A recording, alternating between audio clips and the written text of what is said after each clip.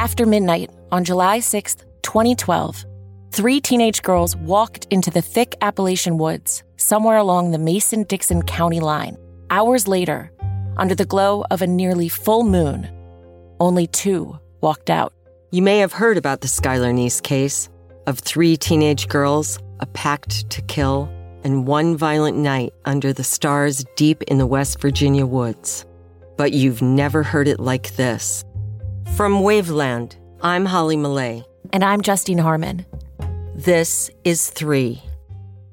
Apple Card is the perfect cashback rewards credit card. You earn up to 3% daily cash on every purchase, every day. That's 3% on your favorite products at Apple, 2% on all other Apple Card with Apple Pay purchases, and 1% on anything you buy with your titanium Apple Card or virtual card number. Visit apple.co/card calculator to see how much you can earn. Apple Card issued by Goldman Sachs Bank USA, Salt Lake City branch. Subject to credit approval. Terms apply. Be love with a locket charm from Pandora. There's a reason your locket necklace lands right on your heart. It's because inside is something precious to you.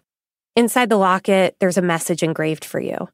Today, tomorrow, always, which serves as a daily reminder that love is in all that you do. The back is a blank slate for your own engraving. What message do you want to wear around your neck every day? Engraving is available online and in select stores. Plus, Pandora's new infinity chain design is the perfect partner for the new locket dangle charms. At Pandora, you can shop rings, necklaces, earrings, and bracelets too, and find the perfect piece for any style, expertly crafted and hand-finished in genuine metals. Shop now at a store near you or online at pandora.net.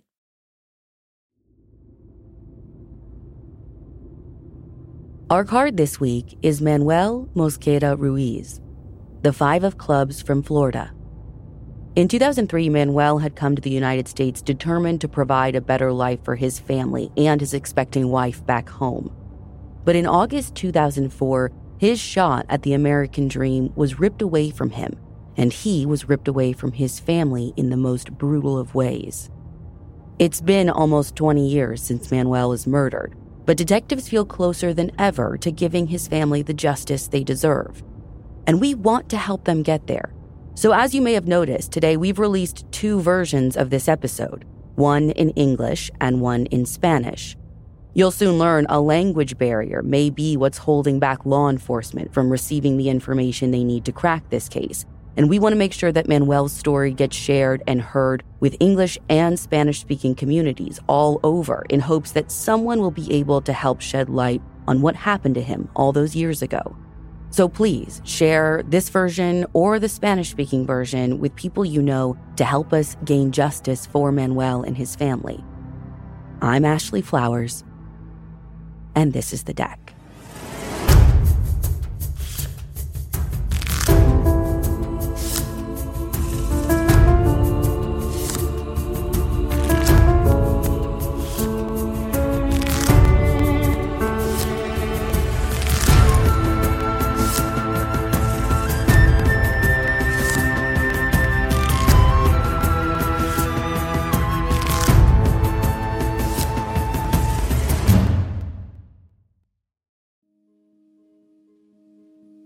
The morning of August 16, 2004 started as a typical one for Billy Evans.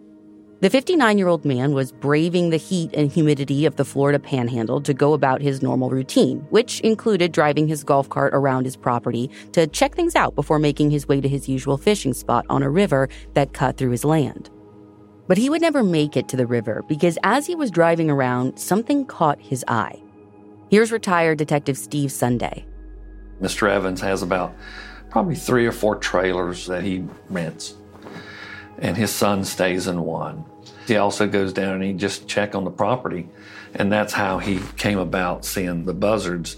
So he goes and takes a little golf cart up there, and he gets out and he looks, and then he can see there's something.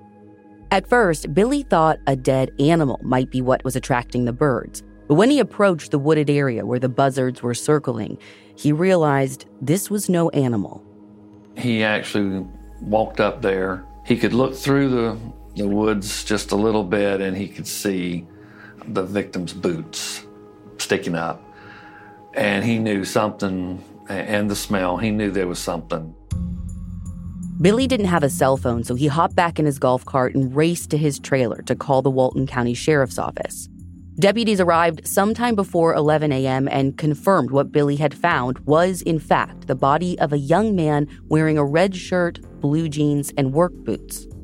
Now, one important thing to note about Billy's property and just the area in general was that it was known around town as kind of this common dumping ground for things like drug paraphernalia and garbage, even dead animals sometimes. Drug use was also rampant, so they weren't exactly sure what they were dealing with. But the more they looked at the scene, the more it became obvious that this was a homicide. For one, they could tell that the man had been shot, although Detective Sunday didn't want to disclose exactly where. There were also what looked like drag marks on the ground leading from where the man was laying just a few feet into the wood line back out to the dirt road.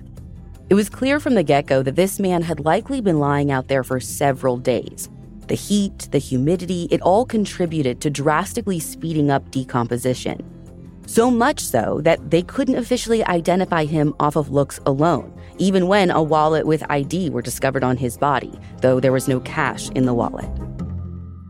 He had his wallet, and in that wallet was a Mexican voter identification card. It had a photograph on it. That's what we had to operate off of for quite a while. In fact, that was the only picture we had of him, and it really didn't give him much justice. The card belonged to 25-year-old Manuel Mozqueda Ruiz. And although they couldn't officially confirm that the man in the woods was Manuel, the ID luckily had a fingerprint on the back of it, so they would eventually use that to confirm the man in front of them was, in fact, Manuel. Now, the scene where they found him didn't give them much to work with. Well, nothing super obvious anyway. Just those drag marks and some nearby tire tracks on the road, which they took plaster casts of. And there was some random debris, maybe connected, maybe not. I mean, again, this area was often used as a dumping ground, and while there wasn't a ton of garbage around, investigators did want to be thorough, so they collected everything in the immediate area. Detective Sunday wasn't super specific about what exactly that was that they collected. The only item he spoke of specifically was a can, but they were hopeful that something that they had would point them towards this man's killer. So they sent everything off for testing, but spoiler alert, that led nowhere. What was more interesting was what they didn't find. There were no bullets left behind, and there wasn't much blood on the ground around Manuel's body. So that, combined with the tire tracks and the drag marks, led investigators to the conclusion that he'd likely been killed somewhere else, then driven down this empty dirt road, dragged into the wood line, and left there. Billy's statement backed up this theory. He told investigators that he hadn't heard any gunshot or noticed anything suspicious on his land from over the last couple of days. And he really hadn't gone out to inspect every inch every day. So because Manuel was dragged into the woodline just enough to not really be visible from the dirt road, it wasn't surprising that it had taken a couple of days for him to be found. When they talked to Billy's son and his wife and his son's friends renting the trailers, no one had heard or seen a thing either. No gunshot, no weird activity. By the next day, August 17th, an autopsy confirmed that Manuel's cause of death was a gunshot wound. And although he had some THC in his system, he tested negative for any hard drugs or alcohol. The coroner was also able to narrow down his time of death to sometime on the 11th or 12th of August, which explained why his body was so decomposed. Since his voter ID card alerted them to the fact that Manuel was a Mexican citizen, investigators' first step outside of the scene was to get in touch with the Mexican authorities. Their ultimate goal was to hopefully be connected with Manuel's family in Mexico to learn more about him and how he ended up in Freeport, Florida. But that ended up being a little more complicated than they expected. Through the consulate of Atlanta, they contacted the Mexican authorities in the location of where he was from in Mexico. From there, Mexican authorities located Manuel's hometown of Tupataro, a very rural, small town just about 5 hours from Mexico City. This helped narrow their search, but the Mexican consulate still had more to do to track down Manuel's family. In the meantime, investigators over in the States surmised that Manuel was likely working in construction.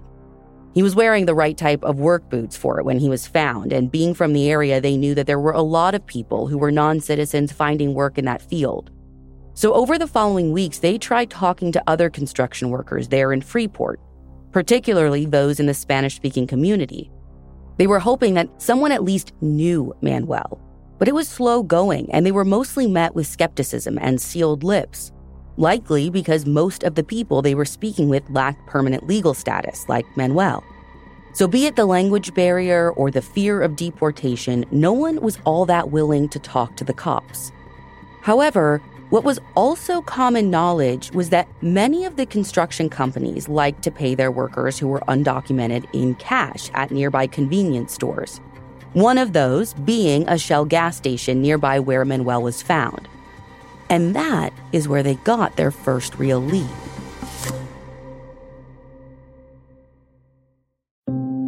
My time in the car is some of my favorite time of day because I get a second to catch up on all my favorite podcasts. After relying on public transportation for years, it feels good to be able to drive myself around. But in order to keep doing that, I got to keep my car in the best shape possible. And that's why I have a car protective plan through CarShield.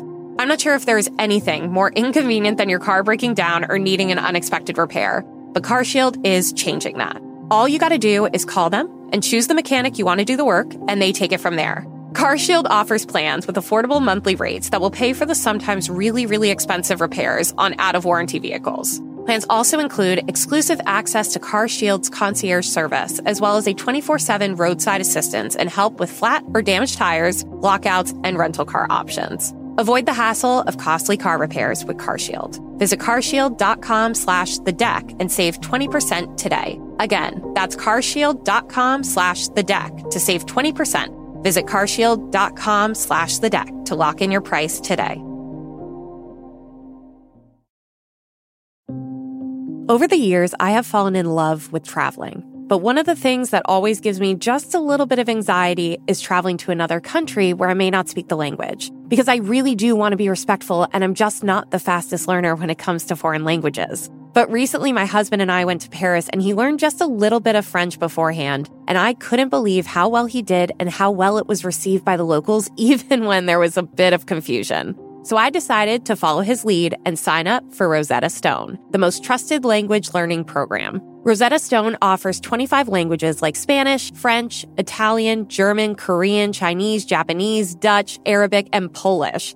And offers this feature called True Accents that gives you feedback on your pronunciations, which truly is a game changer for me. You can use it on your computer or as an app for your phone with the ability to download a session should you be offline and unable to access internet, so you can keep that learning going. Don't put off learning that language. There's no better time than right now to get started. For a very limited time, the Deck listeners can get Rosetta Stone's lifetime membership for 50% off. Visit rosettastone.com/deck. That's 50% off unlimited access to 25 language courses for the rest of your life. Redeem your 50% off at rosettastone.com/deck today.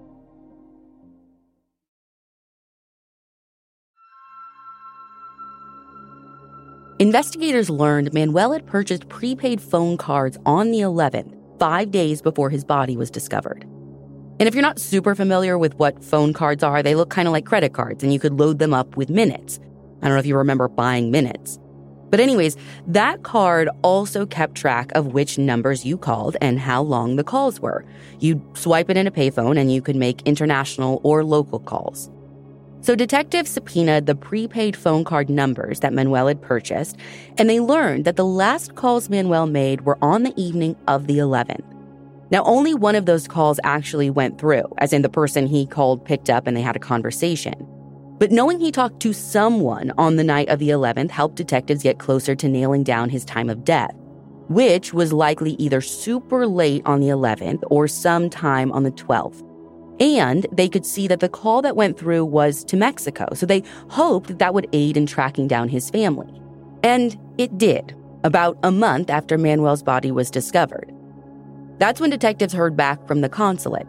Manuel's family had been found. And it turned out that it was actually the call to his wife's number that went through on the night of the 11th. When they reached out to her and asked her about that call, she said everything seemed normal to her. It was just a regular conversation with his family. He was just calling to check in, see how things were going, and he would typically share where he was and what he was doing, but he never gave any names of who he was with. Finally, the pieces of who Manuel was starting to fall into place. His family told investigators that Manuel had come to the U.S. in 2003. He and his wife were expecting their second kid, and he wanted to provide more for them. His brother-in-law had been living and working in Texas, and he was the one who set Manuel up with a job in the States. He joined up with a group of other immigrants lacking permanent legal status who essentially worked odd jobs in construction in both Atlanta, Georgia, and Freeport, Florida. So Manuel was often traveling almost 600 miles back and forth between Georgia and Florida for work. They said, he was a good person. He'd had a history of some drug use, but mainly just marijuana. There was some meth usage, but he apparently had trying to get his life straight because he had a family now, and he saw the advantage of coming over here and working and trying to build a home for his wife and the two children that he's got. He was just a typical young man trying to find his way in life, and so he winds his way down here to work because we had a lot of construction going on during that time here. And so he was working with one of the companies. We don't know really to this day what company he was with, but he was never reported by anybody. It had all been going as planned. He was making money to send back to his family, and he would call home often. After the 11th, though, his calls stopped coming, and his family got worried. But they were stuck, not knowing what to do or what happened, and for over a month, they were in the impossible position of just waiting, holding their breath, hoping for the best, but preparing for the worst, feeling like they couldn't even set investigative wheels into motion themselves because of Manuel's status in the United States. So when Manuel's family got the news that he'd been killed, they were devastated, but not necessarily surprised. When detectives asked them why, they said that they had gotten concerned when they hadn't heard from him for so long. And they had been hearing some rumors, presumably through Manuel's brother-in-law, that something bad had happened. But no one had anything useful to tell the family about what that something was. There was just some buzz around his radio silence. Now, they couldn't do anything with that from another country, so they were grateful that law enforcement was actually investigating what happened rather than just sweeping it under the rug, as can happen with individuals who are undocumented. The hope was that these investigators would be able to track the source of all of these rumors the family was hearing and get to the truth of what happened to Manuel. But whatever was getting shared with the family, whoever was talking within the community, they didn't want to talk to police. In fact, when detectives tried to speak with other workers in the Freeport area, everyone acted as if they had no idea who Manuel was. But Manuel's family told detectives that he would travel with a group, and that led them to believe that he probably lived in a home with about 10 or so other workers. So he had to have been connected to the community in some way. Detectives wanted to know where exactly he was living, which company he was working for, and who was in the group that he traveled with. But that was easier said than done, by far, for all the reasons I mentioned earlier. The language barrier, the lack of cooperation. But again, whether that lack of cooperation was because people were hiding something about the crime or just not wanting to be on law enforcement's radar in general is anyone's guess. According to a report from the Department of Justice, immigrants lacking permanent legal statuses are less likely to call police for fear of making their immigration status known to law enforcement. So since no one would come forward to cooperate, detectives kept coming up empty-handed. And eventually, they had no option but to turn their attention to other cases. And as their caseloads got bigger, Manuel's case got colder. And his family back in Mexico was left wondering what had happened to the man who risked so much to give them a better life. It wasn't until 13 years later, in 2017, that retired Detective Sunday came back on part-time to work cold cases for the Walton County Sheriff's Office. And one of the first files in his stack was Manuel's. Now, he wasn't the original detective assigned to the case, but he was around back in 2004. He actually had visited the scene a few months after Manuel's body was discovered with the original detective, just to see if he could find anything pertinent. And while he hadn't back then, he was determined to make headway now that the case was his. After going over every piece of evidence, every potential lead, it was clear that they needed to get past the language barrier that had been such a challenge before. And thankfully, another person on the squad happened to prove extra helpful in their investigation. One of the deputies, he is bilingual and he knows a lot about the case, and he's actually my ears. We can't see these people, and I can't sit there and gauge how they talk. Are they concealing something? Are they hiding something? So I told him, you are my ears because you talk, you speak their language, and you know a lot of their culture. So he's been really helpful in that and telling me, yeah, I think they're telling the truth. And if you're there with them, you see the body language. They're talking, how they're responding to you. Here I'm listening and he's speaking. And I do not know Spanish, so I use him a lot to gauge. And I've tried to stick with just him because I've spoken to him so much about the case. He knows it. And he can pick up on things that he remembers something I might have said or told him about the investigation. So he kind of helps me in that aspect of the investigation. That deputy was, and continues to be, an instrumental part of the investigation. But the wall of silence remained as strong as ever. So Detective Sunday tried a different tactic. I started making flyers of him. And since he was found in Freeport, I really concentrated on putting those flyers out around Freeport. And we did some TV spots on it. When the first flyer push didn't bring in any new leads, Detective Sunday did another one at the beginning of last year, 2023. And this time, it paid off. VR training platforms, like the one developed by Fundamental VR and Orbis International, are helping surgeons train over and over before operating on real patients. As you practice each skill, the muscle memory starts to develop. Learn more at meta.com/metaverseimpact.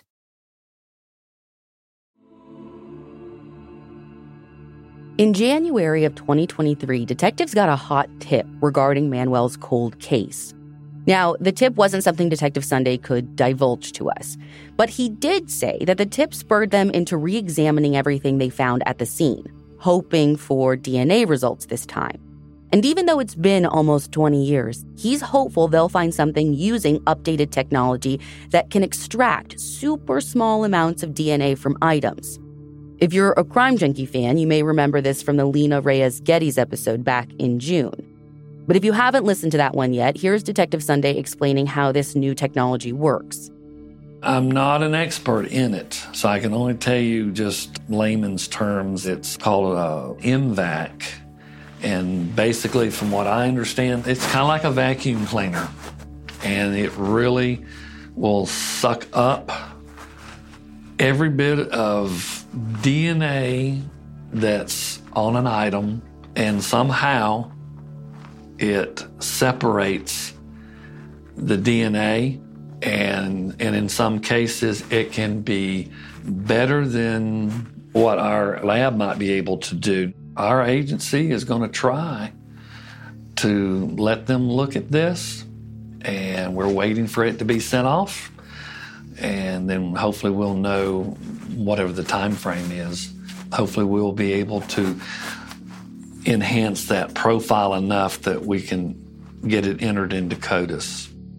Hopefully, the DNA will be the breakthrough in the case that they've been looking for. But even though it might answer the who, the question of why is still out there. And Detective Sunday is still wanting to speak with anyone he can about what happened that led to Manuel being left in the woods. Despite running into roadblock after roadblock, he's optimistic that someone who worked with or knew Manuel back then will come forward with information. 20 years is a long time to hang on to a secret, and now that enough time has passed, someone might feel comfortable telling their story. But until then, and until the DNA results come back, it's a waiting game. It'll be worth the wait, though, because Detective Sunday's confident that this case is very, very close to being solved. I think we're going to solve this case, and I'm anxious about it, but we just have to sit back and wait. That waiting game isn't easy, though, especially for Manuel's family. But Detective Sunday wants to make it clear to Manuel's family that he won't be forgotten. The last time we spoke with them, we kind of told them that we're getting close, but don't get your hopes up or anything like that. And they're appreciative. They are glad somebody is really looking into it, because otherwise they just counted him off as, just another statistic. He's important. Just like every single one of those people up there on that wall, he is important, and that's why I do what I do. That's why that I'm hoping that we get this solved. Manuel was a human being. He may not have been perfect, but he was out here trying to provide for his family. And unfortunately, he met somebody that, took his life. And again, maybe they didn't mean to do it, but the thing is they did. He did not get to see his 1-year-old grow up. He didn't get to see his daughter, his wife, his family, his mother, who she passed away about a couple years ago. He was a person, and he had hopes and dreams like everybody else did. And that's why I've stayed on this, especially the last good 6 months or so, maybe longer, of really learning this case and really following up, because he's important. If you were in the Freeport area in August of 2004 and you think you might know something about what happened to Manuel, detectives would like to speak with you in the hope that you can answer some of their questions. For instance, if you were around the Shell gas station on August 11th, did you notice something weird? Did you see Manuel speaking to someone or getting in a fight with anyone? Did he get into a vehicle? If so, what kind and with who? Is there a chance that he went out onto Magnolia Lodge Road willingly? That's the area where he was dumped. Or was he just dumped there after the fact? Additionally, they want to know who Manuel spent most of his time with, especially when he wasn't working. So if you can answer any of those questions or have any additional information, please call the Walton County Sheriff's Office at 850-892-8111. Or you can remain anonymous by calling the Emerald Coast Crime Stoppers at 850-863-TIPS. Before I end this episode, I want to leave you with Detective Sunday's powerful message to Manuel's killer, wherever they may be. I would tell them that your sins are going to find you out. And I feel that we're getting closer. I'm always the first one that gets up to the base and bats first. I try to help the most. So they might want to think about that. Whatever their involvement was, now's the time. Come forward. Let's get this to rest.